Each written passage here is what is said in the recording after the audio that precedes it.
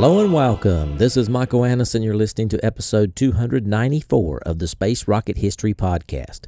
And now, Space 1970, Soyuz 9, Part 2. Continuing from the previous episode, Soyuz 9 has rolled out to the pad and is being readied for launch. Weather on launch day was good, with a temperature of 25 degrees C and a wind speed of 5 meters per second. It is June 1st, 1970. Cosmonaut Commander Kamanin met with the crew at 1400 in Area 31 to go over the secret code words for the mission. Since they were transmitting on an open channel with no encryption, the Soviets did not want the world to know everything that was going on during the Soyuz 9 flight. To accomplish this, the code words were used by the crew during communications with the ground. For example, when the cosmonauts radioed that they were good or excellent, that meant they were fully able to continue the flight. If they said their condition was normal, that meant that continuation of the flight required resolution of problems already known to the ground control. Satisfactory meant that the ground needed to quickly resolve a problem or the crew would have to land ahead of schedule. Kamanin also advised Nikolaev and Sevastyanov not to take unnecessary risk. He would support them in any decisions they made in an emergency. At 1900, the State Commission met and gave permission for fueling of the booster to begin, starting the final countdown to a launch at 2400 local time. At 1955, the cosmonauts reported to the medical zone at Area 31. It took 45 minutes to get them in their biosensor harnesses. The cosmonauts arrived at the launch pad at 2145 and declared their readiness to the State Commission to proceed with the flight. 3 minutes later, they were in the capsule. At midnight, June 1st, 1970, Soyuz 9 lifted off from Area 31 at Baikonur and successfully entered low Earth orbit with an apogee of 227 kilometers and a perigee of 176 kilometers. The launch to set a new record for space endurance went perfectly. The radio and television communications quality from the capsule were excellent. In the morning of June 2nd, the State Commission members returned to Moscow. Kamanin and the Soyuz 9 backup crew, Kuznetsov and Shatilov, flew to mission control at Yevpatoria. There was a total of 500 staff at Yevpatoria for the mission, including 53 representatives from the Air Force, 6 military cosmonauts, and 3 civilian cosmonauts. The first communication session with Soyuz 9 was at the Izursk station at 1540. In a 3-minute conversation, the crew confirmed to ground that all was normal. For the Soyuz 9 flight, the Soviets created a group of people called the Landing Commission. This commission's role was to assess the flight status and to establish contingency plans for the next day in case an emergency return to Earth was required. The first meeting took place at 1900 hours.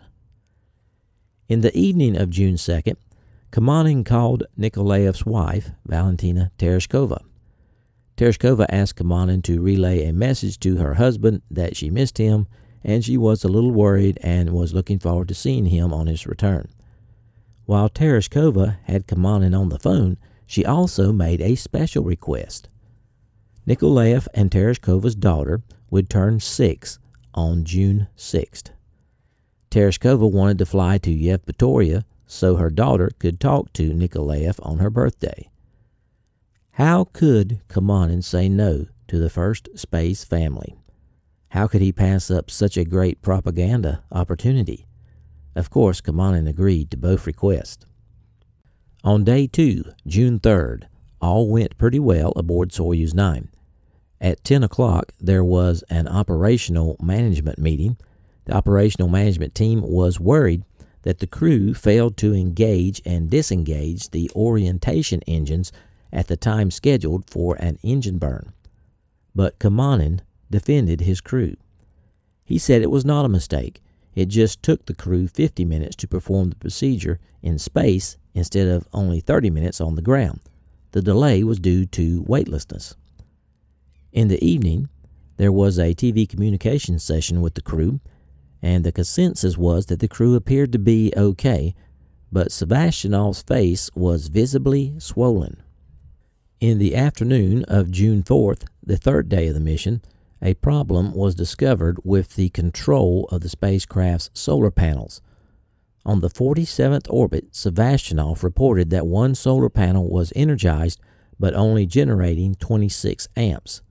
This meant the automatic control of the solar panels was not working. The crew tried engaging and disengaging the solar batteries manually, and after the 15th manual session, it became clear that the mission could last only 8 days before the batteries would run down completely. So something had to be done if they were going to break the endurance record.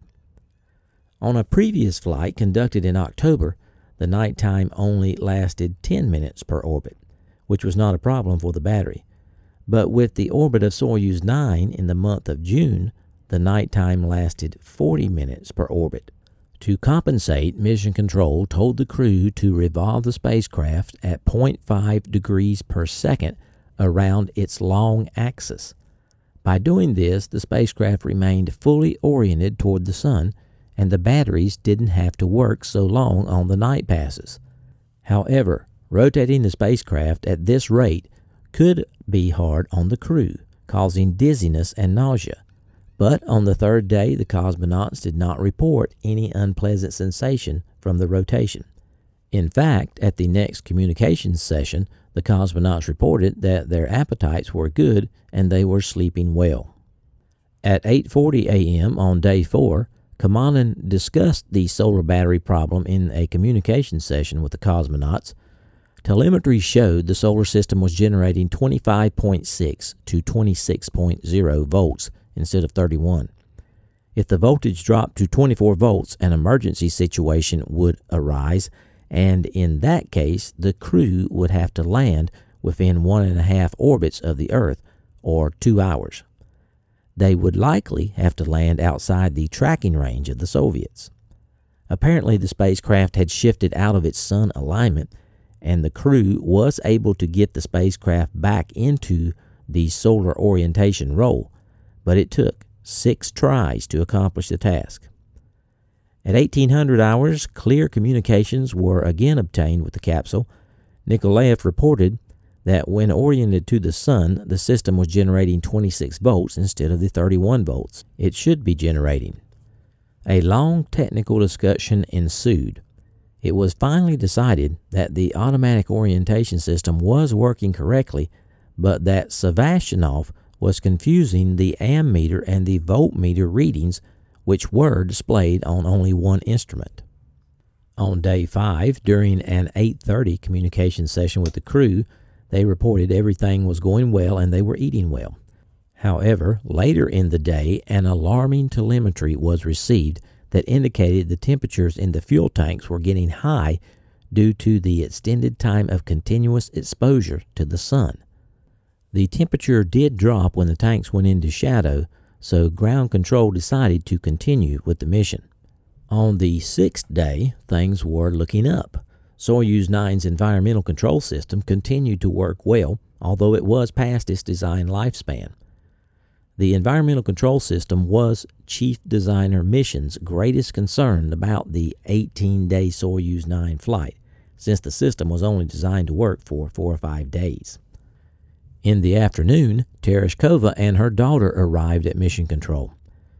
In the evening, the Landing Commission met to consider contingency landings.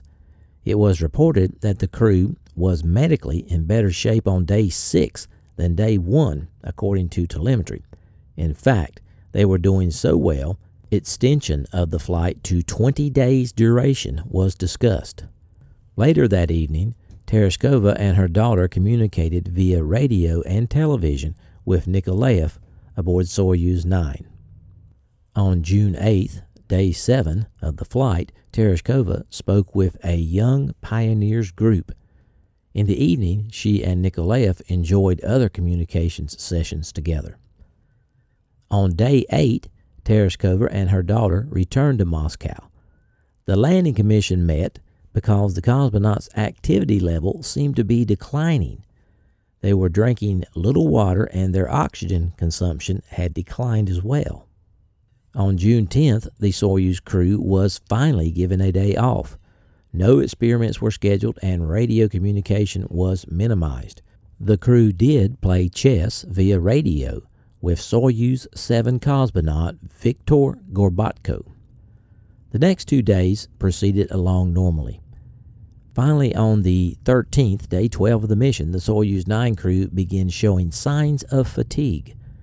They started making mistakes, for example, putting the television camera on the wrong setting. This, coupled with other previous mistakes, prompted the landing commission to constantly monitor the weather at potential landing sites from June 14th onward so that a quick landing decision could be made if necessary. On June 14th, day 13 of the mission, the crew seemed to perk up a bit, and of course, they said everything was excellent. Landing was now planned for between June 16th and 19th. If the crew could make it until the 16th, they would take the space flight endurance record from the U.S. Gemini 7 crew. The 14th day got off to a rough start. The crew could not be contacted for the first 3 minutes they were in radio range. But finally, they came through, and they said everything was all right and their condition was excellent. However, at 12 noon, Sevastyanov accidentally engaged the automatic landing system. This removed the first lock on the system, which was then armed so that it would be activated by a signal from the barometer at an altitude of 11 kilometers above the Earth. It was said not to be dangerous, but Filipchenko made the same mistake on Soyuz 7. Kamanin had asked Mission to put a lock on the automatic landing system switch to prevent this from happening, but he failed to do so. At 12:30, the State Commission returned to ground control at Yevpatoria, and Chief Designer Mission had his first communication session with the crew. They were now experiencing problems with the environmental control system. The carbon dioxide level was up to 8.5 millimeters, and the oxygen level was down to 160 millimeters. Mission told the crew to turn off CO2 cartridge number 2 and use number 3 instead. And by 2300, it was clear that cartridge number 2 was the problem, because cartridge number 3 returned the environmental control system to normal. With the system working properly, Nikolaev floated an idea to Mission that he would like to use the 2-day reserve of consumables aboard Soyuz 9 to extend the mission to 20 days. Mission liked the idea. However, Kamanin did not, saying it would be a dangerous adventure. The whole point of having a reserve was that it was never used except in the case of an emergency. On day 15, a local telemetry commutator failed. Fortunately, the telemetry data involved was not critical to the flight, so Mission allowed the flight to continue. Mission was also still thinking about extending the flight to 19 or 20 days. Of course, to do this, the crew would have to stretch their rations. Kamanin found himself out of the decision loop on this issue, probably because everyone knew he was against the extension. But Kamanin did find an ally with the Landing Commission, because they still wanted to complete the flight as scheduled on the 287th orbit. On June 17th, the Soyuz 9 crew set a new space endurance record. Everything appeared normal aboard the spacecraft, except, of course, for the failed telemetry commutator and the engaged automatic landing system switch. Since the record was broken, the party bosses wanted to have a big greeting for the crew in Moscow. But Kamanin wanted the crew in the hands of the doctors for the first 10 to 12 days after the flight. At 1500, Mission followed his boss's orders from Moscow and announced that they wanted to extend the flight to 20 days. But on day 17, the final landing commission meeting was held. They decided the flight of Soyuz 9 would end as planned on the 18th day. The landing commission refused to extend the flight to 20 days. The primary landing site would be 100 kilometers west of Karaganda. Mission pushed for this spot because it was near a city with passenger train service. However, if the guidance system failed, Soyuz 9 would be on a ballistic re-entry, which would cause it to land in the Oral Sea. As a precaution, additional recovery forces consisting of 3 amphibious vehicles, 3 helicopters, 5 naval cutters, and 15 scuba divers would be alerted and prepared. The Politburo approved the landing plan. After landing, the cosmonauts would be flown to Chukovsky Airfield and admitted to the hospital for 10 days. Meanwhile, the crew prepared for landing. They secured the orbital module and stowed items in the descent module for the return to Earth. And finally, at the end of the day, Afanasyev, Keras, Chertok, Bushayev, Tisbin, and other members of the State Commission arrived at Yevpatoria. On June 19th, day 18, at 1300 hours, it was reported that the landing site was ready. The conditions were 12 to 15 kilometers visibility with 5 to 7 meter per second winds. At 1400, it was officially ordered that the landing commence. There were 150 technicians in the hall of mission control for the landing. Nikolaev reported the start of the retro burn and the separation of the spacecraft's orbital and instrumentation modules. These modules would burn up in the atmosphere, with the crew safely occupying the descent module. Having shed 2/3 of its mass, the Soyuz reached entry interface at a point 121 kilometers above the Earth, where friction due to the thickening atmosphere began to heat its outer surfaces. With only 23 minutes left before it landed, attention in the module turned to slowing its descent rate. 8 minutes later, the spacecraft was streaking through the sky at a rate of 230 meters per second. Before it touched down, its speed would have to be slowed to only 1.5 meters per second. Several onboard features ensured that the vehicle and crew landed safely and in relative comfort. 4 parachutes deployed 15 minutes before landing, dramatically slowing the vehicle's rate of descent. 2 pilot parachutes were the first to be released, and a drogue chute attached to the second one followed immediately after. The drogue, measuring 24 square meters in area, slowed the rate of descent from 230 meters per second to 80 meters per second. The main chute was the last to emerge. It was the largest chute with a surface area of 1,000 square meters. Its harnesses shifted the vehicle's attitude to a 30-degree angle relative to the ground, dissipating heat, and then shifted it again to a straight vertical descent prior to landing. 2 helicopters sighted the parachute and followed the capsule to landing. The main chute slowed the Soyuz to a descent rate of only 7.3 meters per second, which is still too fast for a comfortable landing. 1 second before touchdown, 2 sets of 3 small engines on the bottom of the vehicle fired, slowing the vehicle to soften the landing. Within a minute after the capsule landed, General Goregayev and Colonel Popov were already at the hatch. Following landing, Leonov advised that the crew was all right.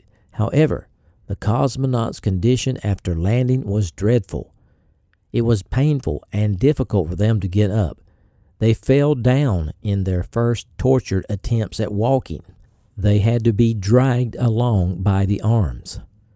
At 16:30, a plane left from Sochi for Moscow with the cosmonauts aboard. Both of the cosmonauts looked very ill on the plane. They had to be supported by Shatilov and Yelizhev to get down the stairs in Moscow. Nikolaev departed from his prepared speech to the State Commission and simply said, "Comrade Chairman, the orders for flight aboard the spacecraft Soyuz 9 were fulfilled, and we await further orders." After the report, the cosmonauts were rushed to the hospital.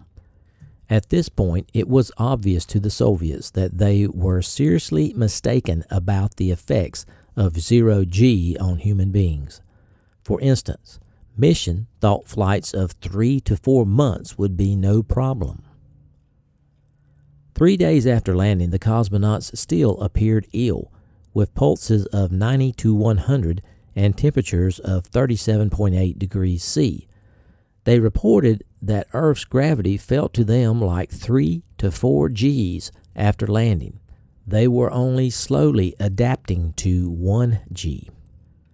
6 days after landing, the crew was recovering slowly. It was recommended to Smirnov that the Soviet Union not plan any space flights over 20 to 25 days duration, and that a new series of Soyuz spacecraft be built to extend experience in long-duration flight. 10 days after their flight, the Soyuz 9 crew could still only work 3 to 4 hours a day. They could only take 2 short walks daily, and they tired quickly. Their pulse, temperature, blood pressure fluctuated from day to day, often being in the range of ill people. 2 weeks after landing, Nikolaev and Sevastyanov finally attended their post-flight reception at the Kremlin. Over 900 people were there to greet them. On July 30th, about 6 weeks after landing, Nikolaev and Sevastyanov flew to Sochi to write out their post-flight debriefing. Mission still wouldn't accept that there were problems with sustained zero-G flight, since that would wreck the assumption on which he had based his Salyut station plans. Kamanin still believed a series of 30 to 50, then 50-plus day flights were needed to investigate and prove human adaptability to space.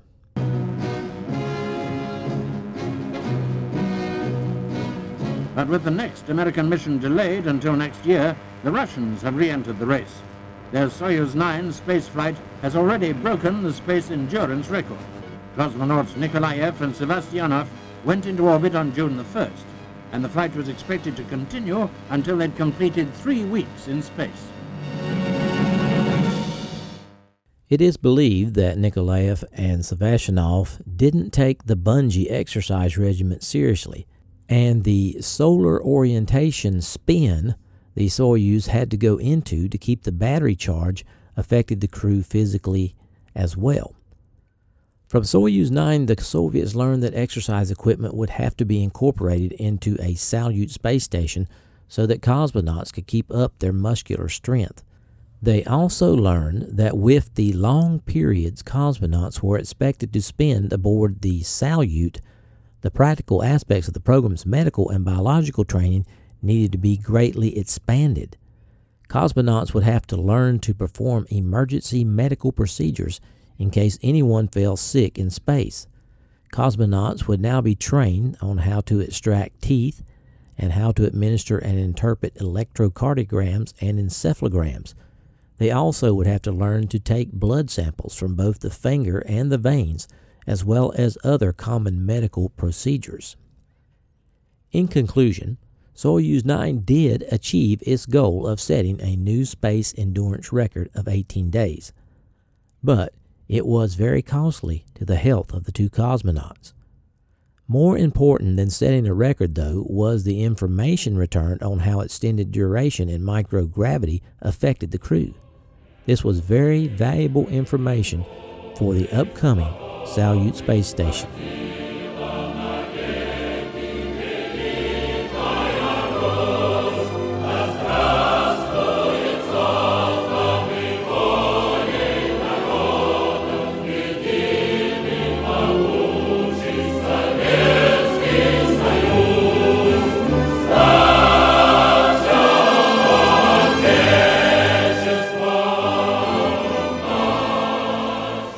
Salutations from Corpus Christi, Texas. This is Michael Annis, your host, and I wanted to say thanks for listening to episode number 294 of the Space Rocket History Podcast, entitled Space 1970 Soyuz 9 Part 2.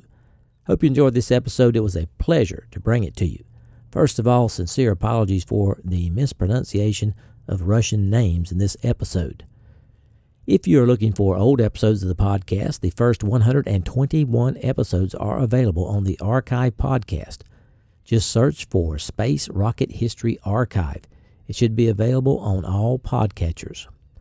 Want to credit my sources for this episode: Roads to Space, compiled by the Russian Scientific Research Center for Space Documentation; Two Sides of the Moon by Alexei Leonov and David Scott; Astronautics, the website; Space Facts, the website; Sven Graf, the website; Wikipedia; and the NASA Space Science Data Coordinated Archive. Had a few afterthoughts on this episode. You could kind of see how the crew's concentration faded a bit as the mission went on from all the mistakes they made, like failing to start and stop the engine burn in accordance with schedule, 6 attempts to get the Soyuz back into solar rotation, mistaking voltage and current readings, incorrect settings on the TV camera, and, the biggest perhaps mistake, engaging the automatic landing system way too early. It seemed to me the longer time they spent in space, the worse their condition got. But they were cosmonauts, so they always report their condition as excellent, just like astronauts would usually do the same thing as well, because they have that test pilot background. Which brings up another point. Why did the Soviets have to use code words to talk to the cosmonauts? Remember, satisfactory means that the ground needs to quickly resolve a problem or the crew will have to land ahead of schedule. Now come on, is that really a state secret that they had a problem? I don't know, that doesn't seem right. Anyway, I also found Soviet politics was very interesting in this episode. Do you think Cosmonaut Commander Kamanin had a good relationship with Chief Designer Mission? I'm not thinking so. They were on the total opposite ends of the spectrum on a lot of issues. Okay, before I forget, I also wanted to mention that I had the opportunity to see the new Apollo 11 movie, and I thought it was great. I had a smile on my face practically the whole movie. Now, this is a documentary. The only person explaining things is Walter Cronkite, and he's not used that much. But I really enjoyed this film. If you get a chance to go see it, I'm giving it the score of 5 rockets. That's equivalent to 5 stars. So I enjoyed it, and Mrs. SRH enjoyed it as well. For those of you who are enjoying the content provided here and have not donated yet in 2019, please consider supporting the podcast if you're financially able. You may have noticed that we don't have any commercials or ad revenue. We are entirely listener-supported. To support the podcast, go to the homepage, spacerockethistory.com. Click on the orange Donate button to make a one-time donation or the Patreon link to make small monthly donations.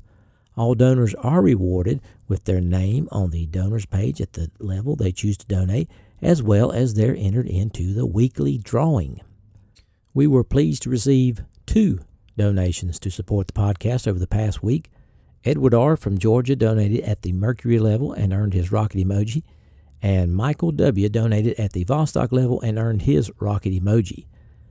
We are still at 216 Patreons with a goal of reaching 300 for 2019, and our total donors for 2019 have reached 288 with a goal of reaching 600 in 2019. For the 288 of you who have already donated in 2019, I certainly appreciate it.